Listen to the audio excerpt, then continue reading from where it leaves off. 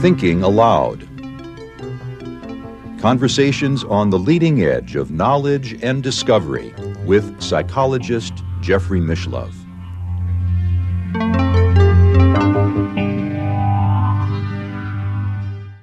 Hello and welcome. I'm Jeffrey Mishlove. Today, we'll be exploring the esoteric dimensions in the life and psychological theories of the great Swiss psychiatrist Carl Jung.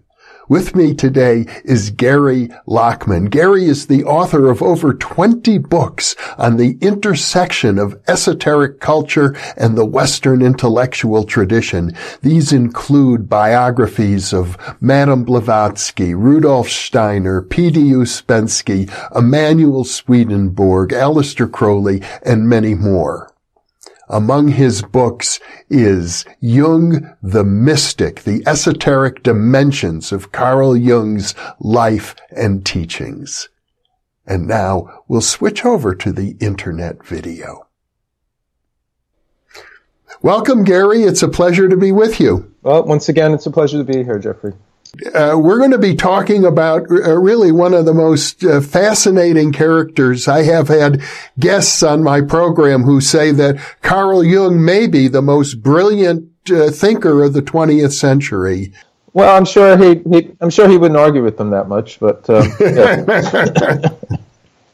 No, he's certainly an important one for me. That's true. There are a number of people who would say that. No, I thought absolutely. Freud wouldn't have been one of them, but you know.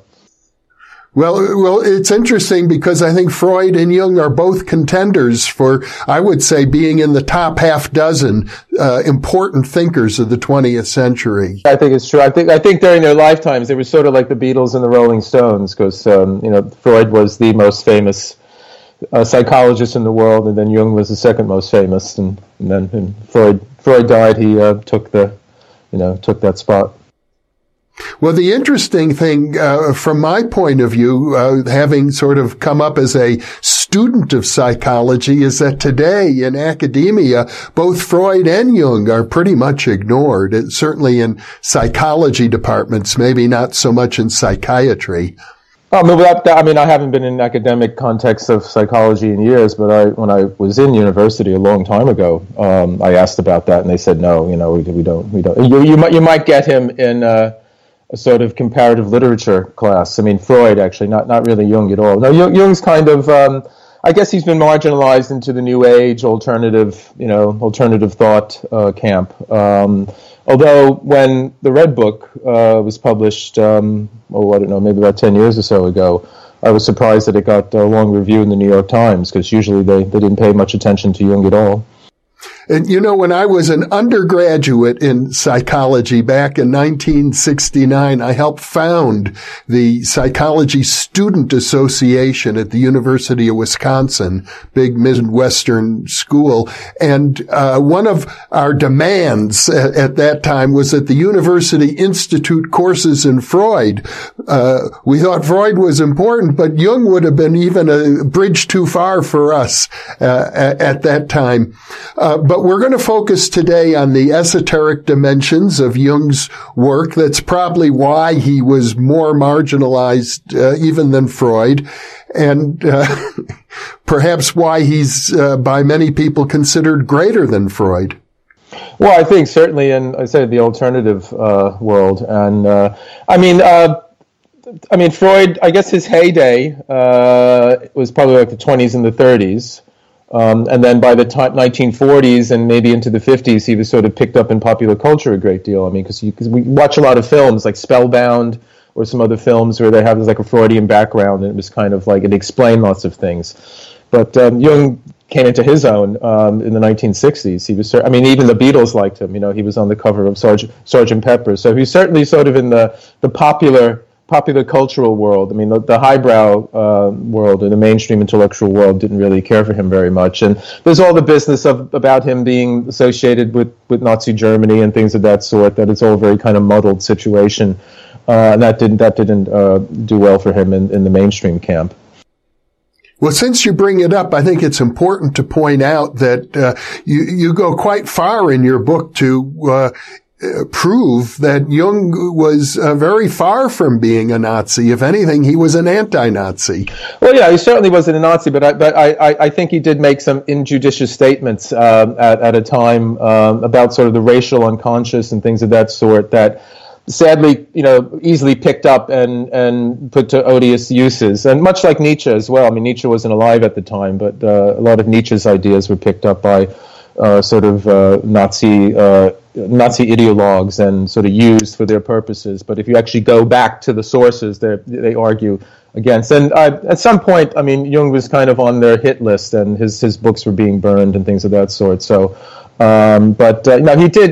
he did make, and the whole sort of thing where he was involved with the journal of the psychological journal that had been taken over by the Nazi hacks, and he stayed on rather than cutting his relationships with them. He stayed on in order to have some Jewish psychologists have their work printed and things of that sort. So he's kind of like fighting on the right side, but in the wrong camp, as it were. So both Freud and Jung were very important in the 20th century because they emphasized the role of the unconscious. I think they really showed that so much of our behavior that we think we're in conscious control and we've had the rational enlightenment and so on. Freud and Jung pointed out that largely we are being driven by behavioral patterns or archetypes or complexes of which we are not really conscious. Oh, this is certainly it. I mean, much as Darwin didn't really discover evolution, but he managed to put the idea together in a nice package and communicate it clearly. Likewise with Freud, he didn't really discover the unconscious, but he put it together in a way that was communicated very clearly. And that was one of the main ideas, that yes, rational man, 18th century Enlightenment man who was, in control of his fate and all that. And this was something that both of them felt was a kind of hubris on modern man, and that, there were powers under the surface that were, if not absolutely in control, were certainly motivating us, but in ways that we didn't really understand. But I think there's a big difference between the two, because where Freud pretty much saw the unconscious as this kind of basement or kind of cellar where, a lot of stuff you didn't want, you threw down there. You didn't quite get rid of it, but you got it out of your conscious mind. So there wasn't really anything in the unconscious that wasn't first in consciousness, and you pushed it away down there. Whereas for Jung, it was a much different sort of thing. It was sort of the source and the matrix of consciousness. Consciousness rose out of this unconscious source, which for him was creative and productive and fundamentally positive. Well, let's start by talking about Jung's childhood. I think it's very important to emphasize his relationship with his mother, who seemed to be an unusual person by all accounts.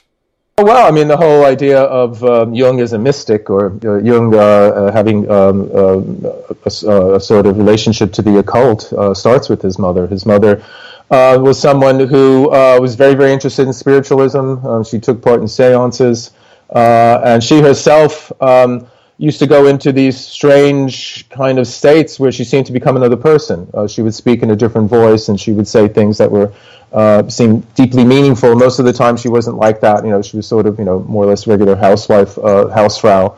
But she would slip into this other kind of state and turn into another personality. And this was something that Jung experienced himself when he was young. He had this kind of personality number two that he saw as sort of an 18th century kind of nobleman, and who was a much more masterful and powerful figure than who he was at the time, a young boy.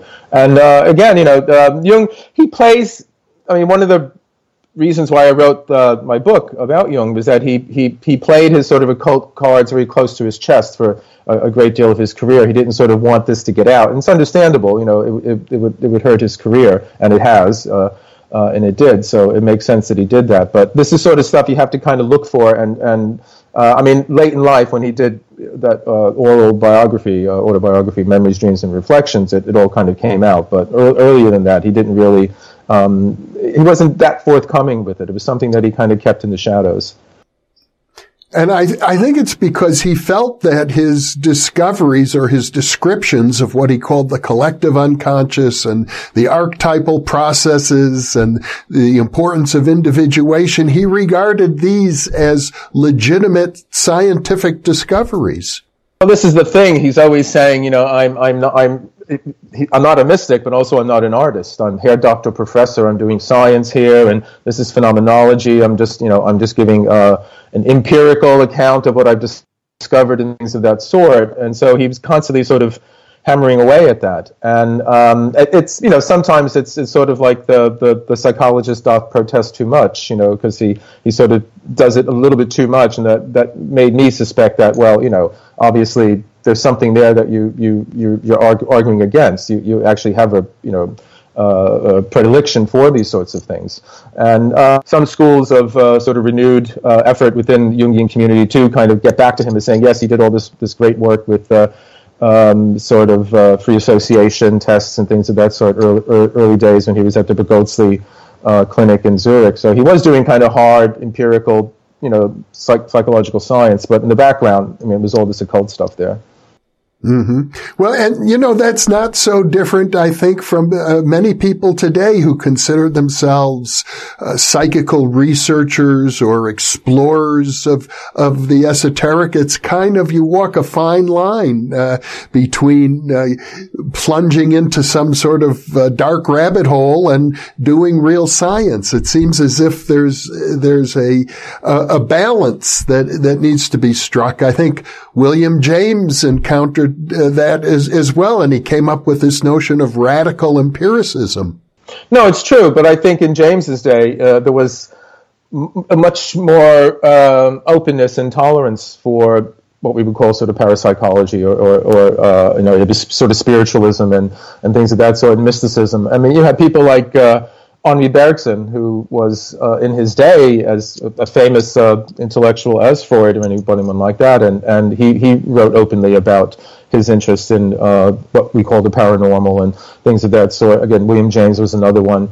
But today it's, you really get viciously attacked, or you can be viciously attacked by, the defenders of science, the Richard Dawkins types and all that, for having any kind of sympathy with this sort of thing. And if you're in the academic world, you tend to have to get tenure first before you can come out in the open and talk about these things. I mean, or you don't take that route. You're an outsider like myself. I'm not associated with any university or academic standing, and I'm just kind of on my own, and you kind of do it yourself. But then often you just nobody pays attention to you because you're just some outsider writing books about this stuff.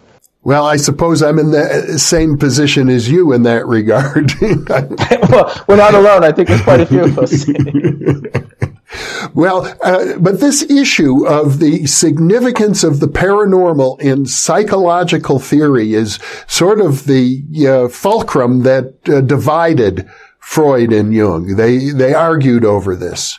Well, it's true. I mean, there's the famous story where the poltergeist in Freud's bookcase when Jung is visiting Freud in Vienna. And they're having a conversation about the occult or paranormal and so on and so on. And basically Freud's saying it's all rubbish, that kind of thing. And Jung is getting increasingly upset at this. He loves Freud. He wants to, he sees him as a kind of father figure and a mentor. But at the same time, he has his own ideas about these things. And he feels that Freud is just being too intolerant and too easily dismissive. And he's building up. And then suddenly there's a bang in the bookcase. And, Freud kind of like, what was that? And Jung said, there's basically an exterior catalytic phenomena, which is his long-winded circumlocution for a poltergeist. And Freud, says, no, it's tosh, it's just a coincidence. He said, no, sir, it was not, and there'll be another one now. And then bang, it happens again. And there's a description where he says Freud was aghast. And I always think of the cigar dropping out of his mouth and the eyebrows going up or something like that. And he was afraid of Jung. After that, he was afraid because he said, God, he can make these things happen. And right then and there, he was convinced that it really happened. But then when Jung went back to Zurich and then a little bit of time passed, he wrote him a letter saying, well, while you were here, you had me half convinced, but since then I've thought about it and he can explain it and all this kind of thing. But I mean, Freud himself, believed in telepathy. He believed in all these things. I mean, he wrote papers on it.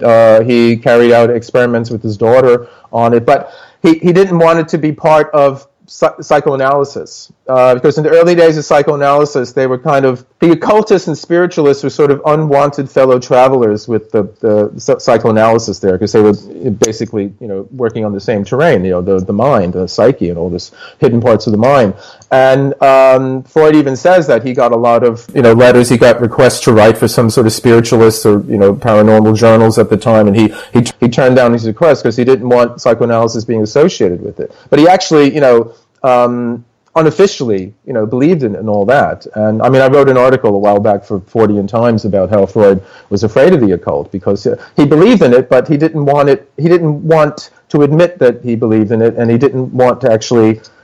He felt if you admit that where do you stop? If you admit telepathy, if you admit that kind of thing happening, and he had more than one experience of what Jung would call synchronicity, and more than one experience of a kind of thought transfer between himself and one of his patients. But he was afraid of the kind of, that was like the thin edge of the wedge. You get that in, and then suddenly, everything goes. And so it was kind of like the pious lie. I mean, he wanted to maintain the sanctity and kind of the stability of psychoanalysis as an empirical science. And in order to do that, he had to say, okay, guys, we know this is true, but let's not talk about it. Obviously, that wasn't enough for Jung, and Freud and Jung had a really serious breakup, and especially because Jung was regarded as the crown prince of the psychoanalytic movement at that time. No, this is true. I mean, Freud was all ready for him to take over, and in the early days, Jung was kind of Freud's bulldog, as T.H. Huxley was considered for Darwin. He went to bat for Freud. He fought the good fight, and Jung was an enormously vital, creative individual, and he put all of his energy and all of his vitality into promoting psychoanalysis, editing journals, getting conferences together, arguing, taking on Freud's opponents and arguing them and all that. And Freud wanted him to inherit, the throne, as it were. One reason was that he wanted someone other than someone Jewish to take over, because it was increasingly his own circle in Vienna. Most of them were Jewish, and it was this kind of thing that the Nazis would say later on in the 30s, that Freud psychoanalysis, it's Jewish science. So he wanted a good Protestant like Jung, to an Aryan to take it over. And Jung was all ready to do it, but he was a genius himself. He had his own things to pursue. And the break came when he wrote his first major book, called Symbols of Transformation. I think is the last way it was translated, the last title. And he kind of hides. There's the first few parts of it.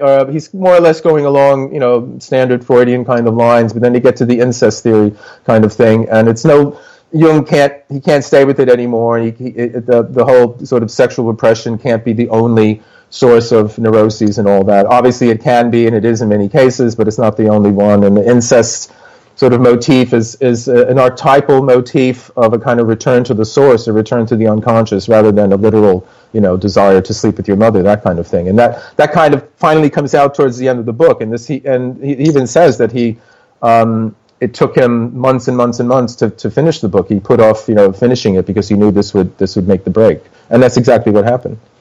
Now, another important aspect of Jung's development, I think, is his reaction or rebellion against his father, who was a Protestant minister, along with several uncles.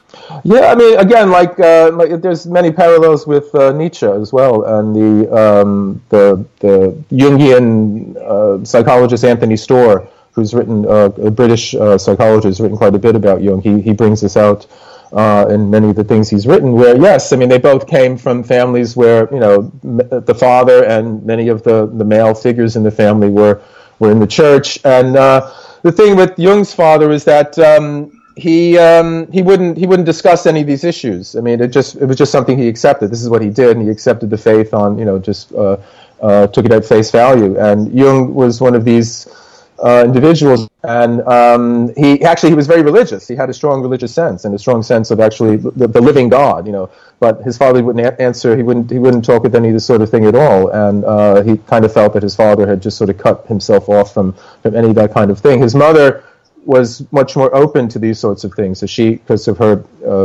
interest and her sort of pursuit of spiritualism and that kind of stuff. I don't think his father wasn't really interested in that kind of thing. He didn't partake in the seances and things of that sort. And speaking of Jung's mother, I gather from your book that the sense is that her side of the family was either touched with psychic gifts or psychological disturbances, or, as is often the case, both. You could say all the strange stuff came from his mother's side of the family, and there were a couple famous accounts of sort of poltergeist or strange activity. There was the one where it was a big dining room sort of table, and they were in another room, and they suddenly heard this big crack, and they go in and they see this oak table had cracked against the seam. It wasn't like along the seam, and then it wasn't as if, it was just the wood drying because it was old already, and the wood was all dry and all this kind of stuff. And then another one was there was a knife that, again, was a similar, like a bang, a kind of bang sound. And Jung was looking around to see what it could have been, and inside a cupboard there was a carving knife that had broken into discrete pieces, and he took it to a cutler, and then the fellow said, well, the only way you could have done this was like put it in a vice and kind of do it purposely crack the kind of thing. And he sent that to J.B. Rhine. He sent that the remnants of the knife to the famous parapsychological researcher J.B. Rhine at Duke University. And again, his first sort of thesis, the psychology of so-called occult phenomena. It's an account of his experiences studying a medium in seances, but he doesn't say that it's his cousin. It's a cousin of his that so it was all in the family, but he keeps a discrete distance from it. And again, this is something that only came out sort of later on. So he didn't. He wanted to study these things scientifically, but he didn't want to show that he was, really involved in it himself. I guess the idea that this would appear to sort of prejudice him in its favor. Mm-hmm. And now you're talking about his doctoral dissertation, I presume, for his medical degree. Yeah, exactly. I mean, that was it. So that was like his kind of entree into the world was about that. And again, it wasn't unusual because you've said William James, other people were studying these kinds of things. There's a wonderful book called The Discovery of the Unconscious by Henri Ellenberger. And it's basically the history of how we've come to understand the unconscious, and then it arises out of many ways out of sort of spiritualism. It arises out of people like Swedenborg and Mesmer and people like that in the study of animal magnetism. And, where we have the word mesmerize, but we use it as a kind of alternative to hypnotize. But in actual Mesmer's day, he believed there was some real kind of fluid, some kind of physical kind of thing that he was able to project onto his patients, and it was through that he was curing them. But it later turned out that actually he was putting them into these trances, and the cure was come out of that. But one of his disciples, basically clicked that there wasn't anything to do with any kind of magnetism, any kind of magnetic rays coming out of Mesmer's figures. It was somehow the passes were putting the patient into this trance, and then the patient's conscious mind would be asleep, but his unconscious mind would be awake and would respond to questions put to him, and also was able to do things that he couldn't do when he was conscious. And so this, again, so there you go, kind of opening into the unconscious there. And I think both Freud and Jung, I think Freud more than Jung, they sort of delved into using hypnotism for a while, and then they kind of, I guess, when they developed the dream theory and that kind of thing, the free association, they didn't use it as much. Well, I think if we look at the historical context of both Freud and Jung, you have a situation in which spiritualism and mesmerism are widely spread in the population. There are numerous reports everywhere of paranormal activities associated with these things. And at the same time, 19th century materialism is really strong, and you have many leaders in the academic scientific community saying this is all nonsense and superstition, and I don't care how many people testify to it, it's not true. Well, that's the same thing today. I mean, you know, it's, it's the same sort of thing today where no matter how many accounts you can come up with, they'll say, oh, that's just anecdotal. And I mean, the thing is, I think many people have realized that these sorts of phenomena, they're not, they don't really like the kind of laboratory setting because they're not something you can just kind of turn on and off, and they have much to do with, you know, the psychology of the person involved, the context, their emotional state, and all that sort of thing. And so they're more kind of attuned to our emotional sorts of states than to some kind of, you know, power that you, oh, okay, I can turn it on and off. Not to say that people don't exhibit it in kind of laboratory conditions, but they're not the best conditions for that. So you're trying to study something under conditions in which it will, you know, it isn't as likely to appear as it will in these other kinds of ones. Same thing like sort of with, you know, UFO sightings and things of that sort. You know, these sorts of things happen within a particular context, and they're not necessarily going to happen when you take it out of that context and you try to devise, you know, the proper scientific, you know, contextualization in order to, you know, get rid of bias and all that kind of stuff. And so it's understandable that, okay, the ones who want to stick to this very hard way of looking at it, they'll just, well, it can't meet this criteria, so it mustn't exist. And that was basically, you know, what was happening with 19th century materialism into the 20th century. It had a very narrow, rigorous set of criteria that phenomena had to meet in order to, you know, be credited with being true, and not many things could. You know, the things that could did, but the other things, and many of the things that couldn't, were the things that are most important to us. I mean, you can't test love in a laboratory, or beauty, or meaning, or value, and all these kinds of things. And so all those things were called subjective.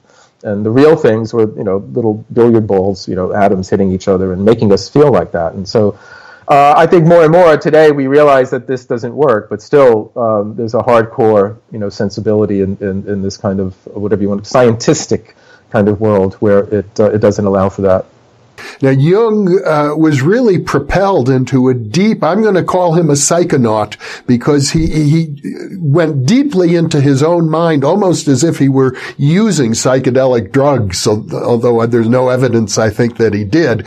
But his explorations were, I think, prompted to a large degree by the emotional trauma triggered by his breakup with Freud. Oh, yeah, I mean, yeah, absolutely. I mean, he certainly had a nervous breakdown, or however you want to call it. I mean, depending how generous you want to talk about what he went through. I mean, some critics of him just say he just had a psychotic episode, you know, or a psychotic breakdown for a long time. But yeah, I mean, and again, this wasn't that unfamiliar within Freud's circle. I mean, two of Freud's followers who were rejected by him committed suicide. A fellow named Herbert Silberer, who actually wrote about alchemy and psychology before Jung did. And he also wrote a paper about hypnagogia, the in-between state of sleeping and waking, that Jung read and I'm sure influenced what he later developed as active imagination. And another fellow named Victor Tausk, he committed suicide. And then you have Wilhelm Reich, had a breakdown when Freud kicked him out later. So it was a really traumatic experience to be thrown out of Freud's circle. And Jung, I mean, Jung, when Freud rejected him, he was not only rejected by Freud, he was rejected by the whole psychoanalytical community. Then, you know, he was a renegade and all that, and so he was, you know, black sheep, you know, he persona non grata. And he plunged into this madness. I mean, he talks about fighting off the madness for months and months and months. And he slept with a loaded revolver under his pillow, and, you know, he'd blow his brains out when the madness got too great. And his descent in the unconscious, or what he calls his night sea journey, started when he decided, well, okay, I'm not going to fight it off anymore. Let's see what happens when I let go. And that's when he, plunged into the world of the archetypes and collective unconscious and started to produce what we know as the Red Book. And I guess the Red Book, which was only published about 10 years ago and is a complete documentation of what he went through, this episode in his life was almost entirely unknown until the publication of the Red Book. Yeah, I mean, it came out in bits and pieces. He talks about it in Memories, Dreams, and Reflections, and in some of his lectures, and in some of his writings on mandala and things of that sort. He has some examples of mandalas, and he'll say it's a patient, but it's actually him, doing it. And he himself didn't know what to make of it. There's a section of it known as the Seven Sermons to the Dead. And this was again, you talk about psychic experiences. I mean, Jung was fascinated with the dead, and he spoke with the dead. They came to him. He had dreams about, tombs opening up as he walked down, an avenue and things of that sort. And this one particular episode, there was this incredible psychic tension in his house in Kusnacht on Lake Zurich. And, the children were affected by it as well, and there were noises and bangings and all this kind of thing, and suddenly there was like, a kind of bang at the door, and he opened it, and it was like we are the dead, and we went to Jerusalem, and we did not find what we sought. I'm paraphrasing it, and they came to him. And it's written in this kind of Nietzschean, Zarathustra kind of mock biblical kind of language that it depends how generous you want to be. I mean, Jung himself said this is the way the archetypes speak. They spoke in this kind of really bombastic kind of language. But it's so he published that, and he sent copies to people like Hermann Hesse and others, and he didn't quite know what to make of it. And the other thing too is, if you look at the Red Book, I mean, Jung went on and on about how he wasn't an artist. He was discovering these things. He wasn't creating them. But all you have to do is look at a few pages of the Red Book, and you see, well, along with everything else you are, Carl, you're obviously an artist, because you have these wonderful watercolors, page after page after page, and then the script is in this wonderful, calligraphy. It's an illuminated manuscript. But he tells the story that he sort of rejected the idea. His anima was suggesting to him that this was art, and no, I'm a scientist and all that kind of thing. But again, it doesn't. I personally don't care whether he's a scientist or not. What he came up with is fascinating, and is actually, tells us a lot about our inner world. So, for his own career, I think he felt like he needed to emphasize that. But I don't think it's necessary to appreciate, what he's given us. Well, you point out that the origin of many of his later theories came out of that plunge he took into the depths of his own psyche. Well, that's what he said at Memories, Dreams, and Reflection. He said everything I developed, later on, my whole psychology came from these experiences. And he tells the story of how he finally stops trying to fight off the madness. He lets himself plunge, and he finds himself in this dark kind of underworld, and it's like he's walking through a stream, and he sees a giant scarab, and then this kind of a young man's head, and all these variety of different sorts of. I mean, and then leading up to that, he had what led him to think that he was going insane. He had all these sort of waking dreams where he would suddenly find himself in a visionary state, and he tells the story of when he's on the train. I think it's between Zurich and Schaffhausen or somewhere like that. And he looks out the window on the train, and he has this vision of like a tidal wave, coming across the continent, and it's just, debris and destruction and all this sort of thing. And this happens quite a few times. And he's actually relieved, ironically, he's relieved later on when he realizes, oh no, that's not about me going insane, because this was just before the start of World War I. So World War I starts, and so he was kind of having a precognitive vision of that happening. And he wasn't alone. There were actually quite a few other people at the time, the same thing happening to them. But when he when he stopped fighting off the madness and he plunged, he found himself within his psyche, as it were. And he had encounters with entities, beings that lived there. One was Elijah, Salome from the Bible. And one of the one that he writes about quite a bit was with the character that he later called his inner guru, that he named Philemon. And he was a bearded character with wings. And what Philemon told him is that your problem is that you think your thoughts are yours. You think you own your thoughts, but you don't. Your thoughts are like the animals and the plants in the forest. And you are one of those animals and plants in the forest. You share this inner forest with them as well. And there's a phrase that I prefer to the collective unconscious. He talks about the objective psyche, which means there are things in our mind that have nothing to do with us personally. They're not about, there's our personal unconscious, is kind of like the first level, and then when you get deeper, you enter this other. It's collective in the sense that we all share it, but it's not like one mind kind of thing. That I think that's one of the problems with the collective unconscious, is sort of the sense that we're all one mind, and it's not quite what he means. He means something that's available and shared by all of us, but it's objective. It's not about me personally. It's this other dimension of reality that I can enter into, through my mind.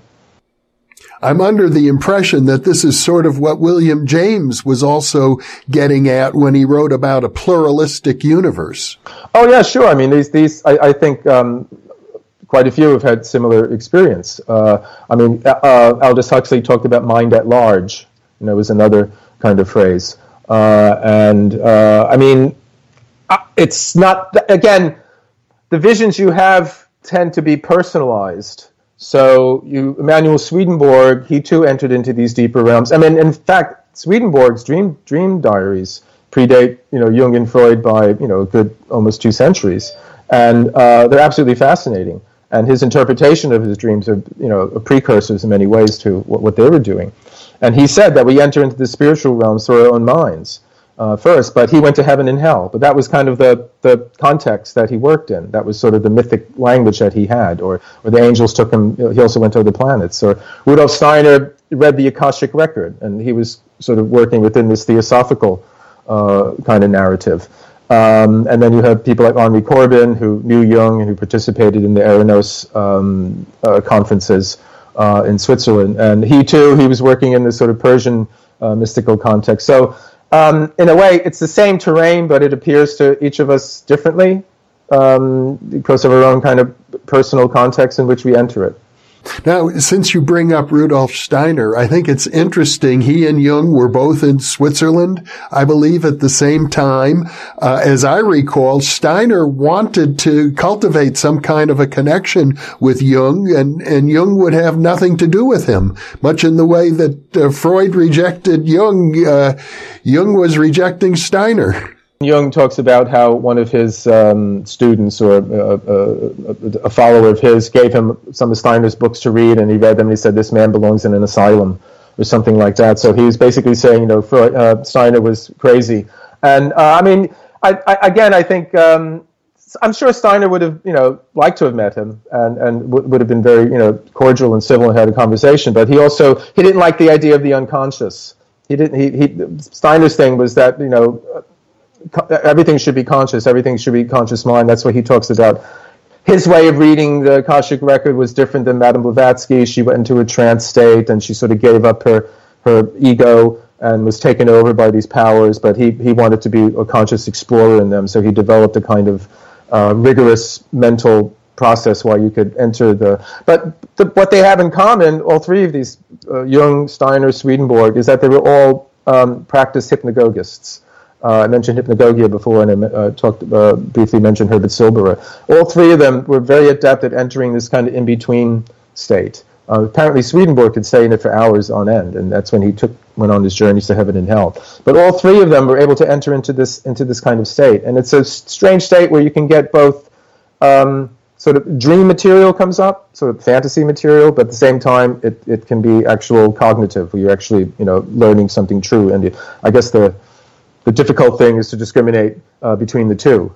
So they were, again, and Henri Corbin, he when he's talking about how best to try to enter into these sort of states, he says, well, we really need to explore this in-between state between sleeping and waking. So that seems to be kind of the royal road, as it were, into this deeper parts of the mind, and you can watch the unconscious at work. And one of the things that Silberer discovered was that the images and the voices, because it's auditory as well, they're self-symbolic. They're symbolic of either your mental state, your emotional state, or your physical state, or something you were thinking about at the time. So it's a kind of reflection back onto your own processes, and you can see that happening in Jung, certainly, because he sees the unconscious as an intelligent entity of some kind that makes intelligent comments about our lives. Mm-hmm.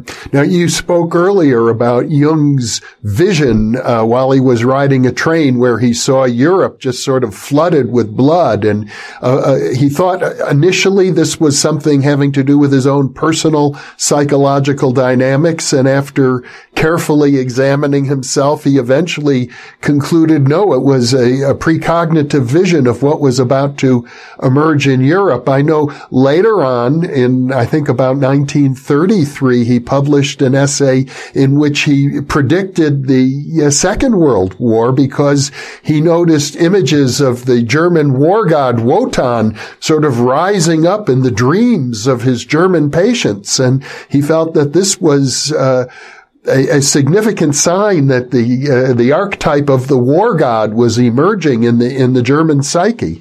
Well, certainly, yeah, that's what he said had happened with Nazi Germany. This is how Hitler came to power so remarkably, was that he was basically writing the archetype. He was kind of the voice for the archetype, and the archetype was taking over. And this was the blonde beast. Nietzsche talked about that as well. And I guess Jung was saying that what had happened is that the German soul, and again, this is where he gets into touchy territory, because he talks about the German soul is younger than the Aryan soul is younger than the Jewish soul, and all this kind of thing. And it wasn't the best time to talk about those kinds of things. But again, he was saying, well, I'm just doing science here. This has got nothing to do with politics. This is just pure science. But it hadn't been tamed. You know, it wasn't tamed. It wasn't Christianized.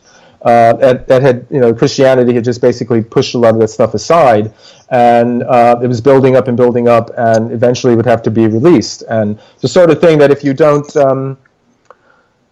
don't make a place or a way for the unconscious, the archetypes to come out consciously, creatively, where you participate with them, they're going to come out anyway. And it's not always nice the way they come out. You know, they erupt, and this is what he was saying was what happened in Nazi Germany, where the ancient god Wotan had come back,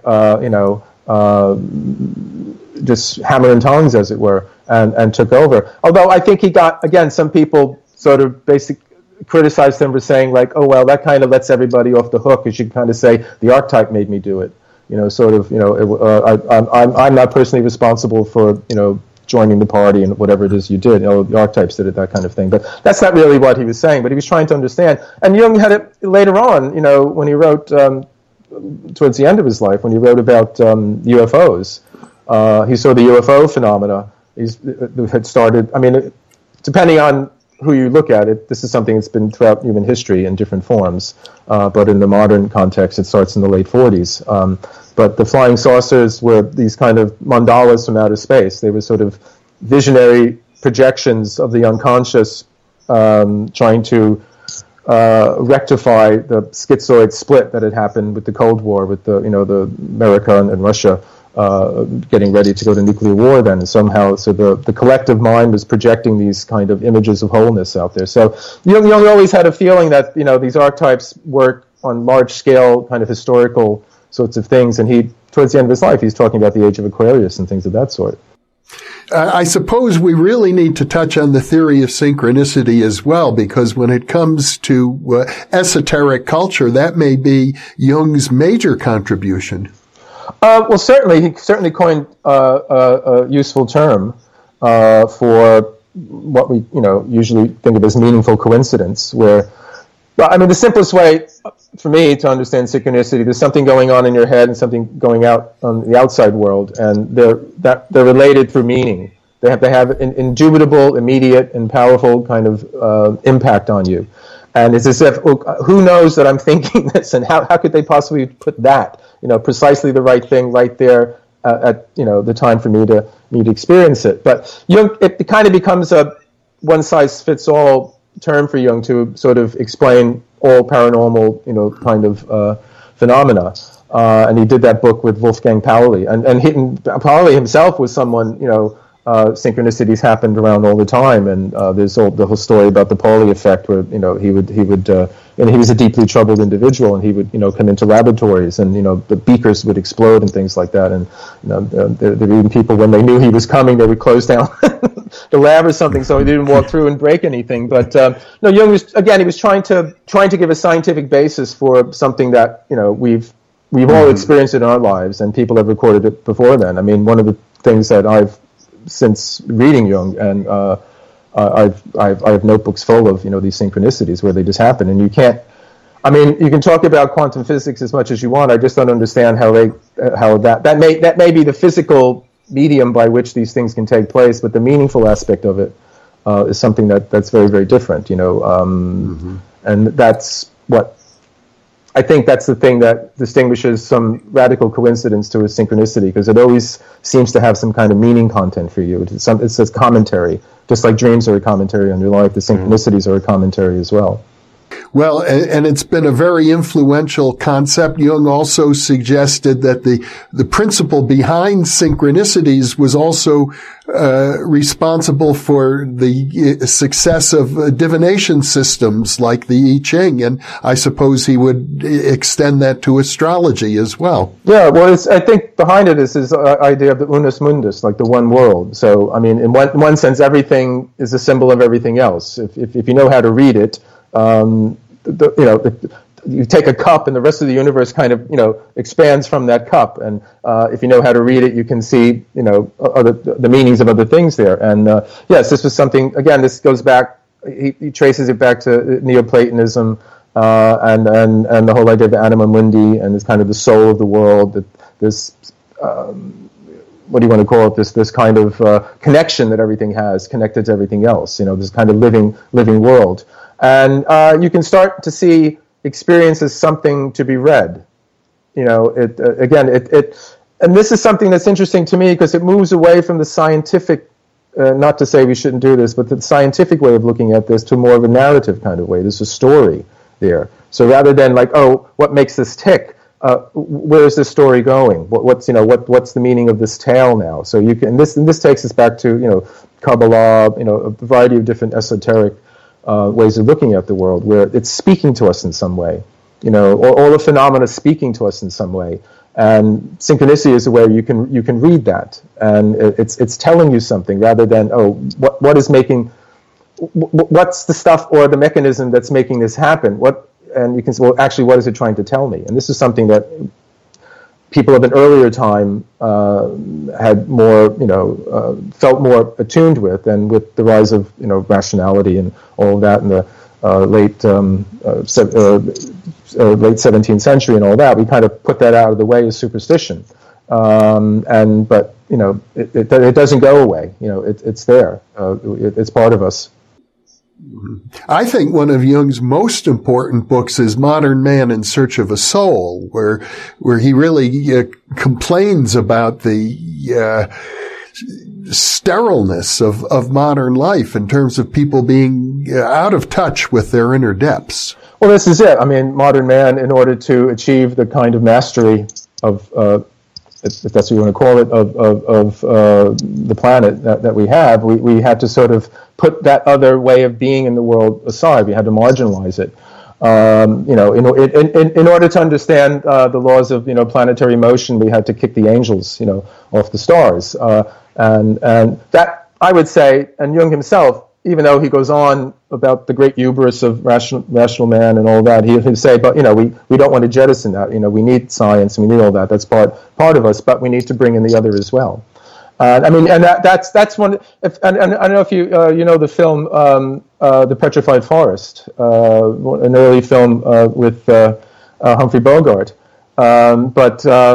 One of the characters in that is he's sort of wandering out in the desert, and he has a copy of Modern Man in Search of His Soul with him. So that's a very early kind of appearance of Jung in popular culture. He wasn't quite, and this is a film from the 30s, he wasn't quite as part of that kind of scene then as well. But this is something he felt a great modern man, Enlightenment man, rational man, for all his achievements, there was a great hubris, where we basically think as you said earlier, we think we're the complete masters of ourselves, but there are other forces, other powers that we can reach an arrangement with. And if we don't do that, then they will be just pushing us around. I mean, that was the whole idea. We can reach an arrangement with them and actively participate with them. But if you don't do that, they're going to come and do what they need to do anyway. Well, it was to me an important book in my own growth. Actually, many of Jung's books have been. Another really crucial book of his, I think, is called, I hope I pronounce this correctly, Aeon, in which he takes the ages of astrology and endeavors to apply them to the development of eras of civilization. Yeah, I mean, he takes the notion of the precession of the equinoxes. We have, this is, again, bringing us to the age of Aquarius, which, depending on what system you use, is, we're either in it already or it's about to come or something like that. And that was preceded by the age of Pisces and I think it was Taurus before then, and so on and so on. And he lines up the archetypes. So he kind of talks about the precession of the archetypes. And so where there's changes in the Platonic year, but there's also changes in the inner astronomy, you could say. And Jung was he was very much a devotee of astrology. He talks about how he either did the chart himself of some of his patients or he had them done. And again, that's a synchronistic phenomena. It's not so much that the stars are actually position of the stars are making things happen, but there's parallels between them, between your character and them, and you can, if you know how to read them, you can learn something about that. But yeah, this is where he's talking about, again, I forget exactly when that book came out, but it's a later book. But even as early as the 40s, he's talking about the age of Aquarius and that kind of thing, and he kind of comes out in the open in that book too. Where he's saying how there are changes taking place in the psyche that seem to indicate a massive change in human history and all that sort of thing. And again, I mentioned the UFO book was another example of that. So you imply in your book that the great burgeoning of what we might call New Age culture in the 1960s, the human potential movement, and sort of an occult explosion of that you've written about in some of your other earlier books, that Jung was very much a precursor of and an anticipator of that whole development. Well, I think he was certainly talking about it before it became, very, very popular. And when the occult revival in the 1960s happened, that going the early 60s, but by the mid-60s, the most famous people in the world, the Beatles, were deep into it. He was someone everyone was referring to. The I Ching became, that edition of Richard Wilhelm's translation of the I Ching, with Jung's introduction, that became something that everyone had. And he also, he helped introduce the variety of different Eastern teachings, the Tibetan Book of the Dead. He wrote about D.T. Suzuki's books on Zen and things of that, and the Secret of the Golden Flower, which is a Chinese alchemical text. And in his introduction to that's one of the places where he talks most clearly about his practice of active imagination, where you consciously start a kind of dialogue with the unconscious. And so, no, he was very much, someone who was, and again, he's writing about flying saucers. So he was certainly someone who was, although his standing in the academic world wasn't as, prestigious as Freud's, I'd say, or other, by that time, other psychologists, he was certainly considered to be, an important intellectual figure. And so he was kind of giving his imprimatur on these things that had been marginalized. And again, he may not have been picked up by all the mainstream intellectuals, but the grassroots, popular culture certainly picked up on it. I'm particularly impressed by the work he did with Wolfgang Pauli, who was a Nobel laureate physicist. Pauli was using his own dreams to explore the very significant philosophical question of the mind-matter interaction, and his dreams revealed to him some what I think of as some rather profound answers to that mystery. Well, this was something that Jung labored at too. He talked about something that was psychoid. that had a psychic side to it, but also a physical side. And there was some, way in which it participated in both things.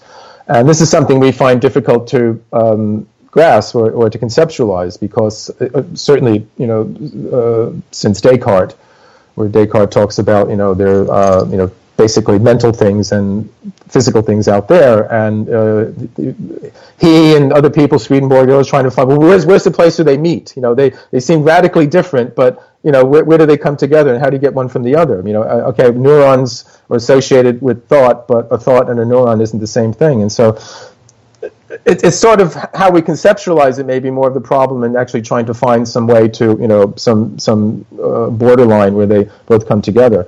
But synchronicity would be something where you have a mental or a psychic kind of process that exteriorized. It expressed itself in a outer physical kind of way. And it certainly jumps the fence between both of these kinds of places. And I guess too, this is something quantum physics come in that, because the more and more you go into deeper into matter, it isn't matter anymore. The whole 19th century idea of little tiny billiard balls banging against each other as atoms. Well, that went out the window with with quantum and all that, and suddenly it's nothing like anything. You can't even visualize it in any way. We make nice little pictures of it in order for us to understand it, but when you get down to the actual level, it's not like that at all, and it becomes something that's much more like thought. I mean, even earlier, someone like I think James Jeans in the early 20th century, he was saying, the stuff of the universe seems to be much more of a mental stuff than any kind of physical kind of stuff. Yeah, I think he said the universe is more like a great story than a great mechanism. Well, there you go. I mean, that to me seems a fruitful way to look at it, and that takes us back to much earlier mythical kinds of way. Well, before we conclude our discussion about Jung, I guess we ought to also point out that he went to great lengths to try to integrate esoteric thinking into psychology by emphasizing Gnosticism and alchemy. He says he was trying to find a historical parallel to what he was doing. He somehow felt that if he's come across this, there must be examples of it in the past. And the first thing he tried to find a connection with was Gnosticism. And for some reason that didn't work for him. He says it was too difficult to make the connection. But then, it was a synchronicity itself that took place when he turned his mind towards alchemy, because he was sent this book, The Secret of the Golden Flower, which Richard Wilhelm had translated as a Chinese alchemical text, and he sent it to Jung, and Jung said this arrived at the same moment that I was just starting to think about alchemy as a way to enter into this. And what he fundamentally says is the alchemists were doing what he called active imagination, but they didn't know that's what they were doing, and so they were projecting unconscious processes out into the physical matter they were dealing with and the operations they were dealing with, and all of the strange language and symbols and iconography and images that the alchemists worked with were expressions of these unconscious processes that they were sort of projecting out. And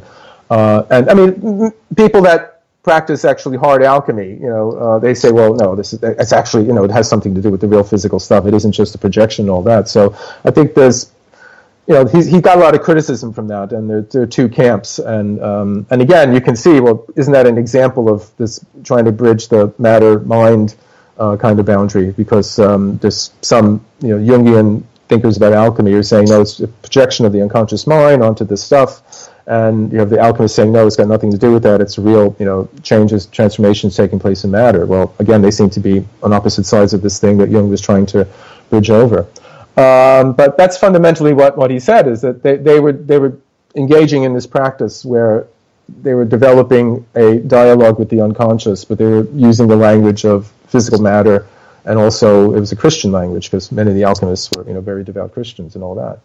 And I suppose we ought to bring up the fact that in our earlier discussion of the Hermetic tradition, we pointed out that alchemy really was closely associated with that tradition, which did have a lot to do with exploring the evolution of the soul itself.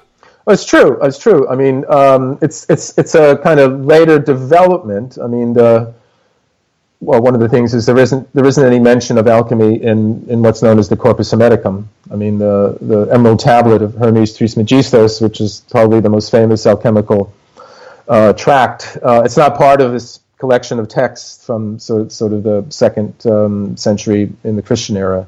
That is, sort of the fundamental basis for the Hermetic teaching. It's something that comes up 6th, 7th century later, and there's no Greek original ever found. So it's not to say there weren't alchemy was around at the same time and they knew of each other, but it didn't sort of take on. It didn't take on sort of the prestige of being the Hermetic art. Until later on, and then it was like retranslated back into Europe in the Middle Ages and that kind of thing. So, the early Hermetic teaching is much more about something that we call cosmic consciousness. It was something about. Although I think I was surprised, and I gave a talk about this quite some time ago, that Jung actually didn't sort of see the Hermetic journey through the planets, which is similarly the Gnostics did this as well. To get back to the source. You have to journey back through the planets, and there's certainly a way you can read that as similarly to getting, to the unconscious and going through the same kind of processes. And he doesn't seem to have seen that was there, and I found that a little surprising. Well, Gary Lachman, this has been a fascinating discussion as always. We've covered a lot of ground. I know Jung's work is so rich and complex and ongoing. It's really a living tradition with many modern interpreters as well. We could talk on and on and on for years about Jung, but I think this has been a very good overview, so especially of the mystical side.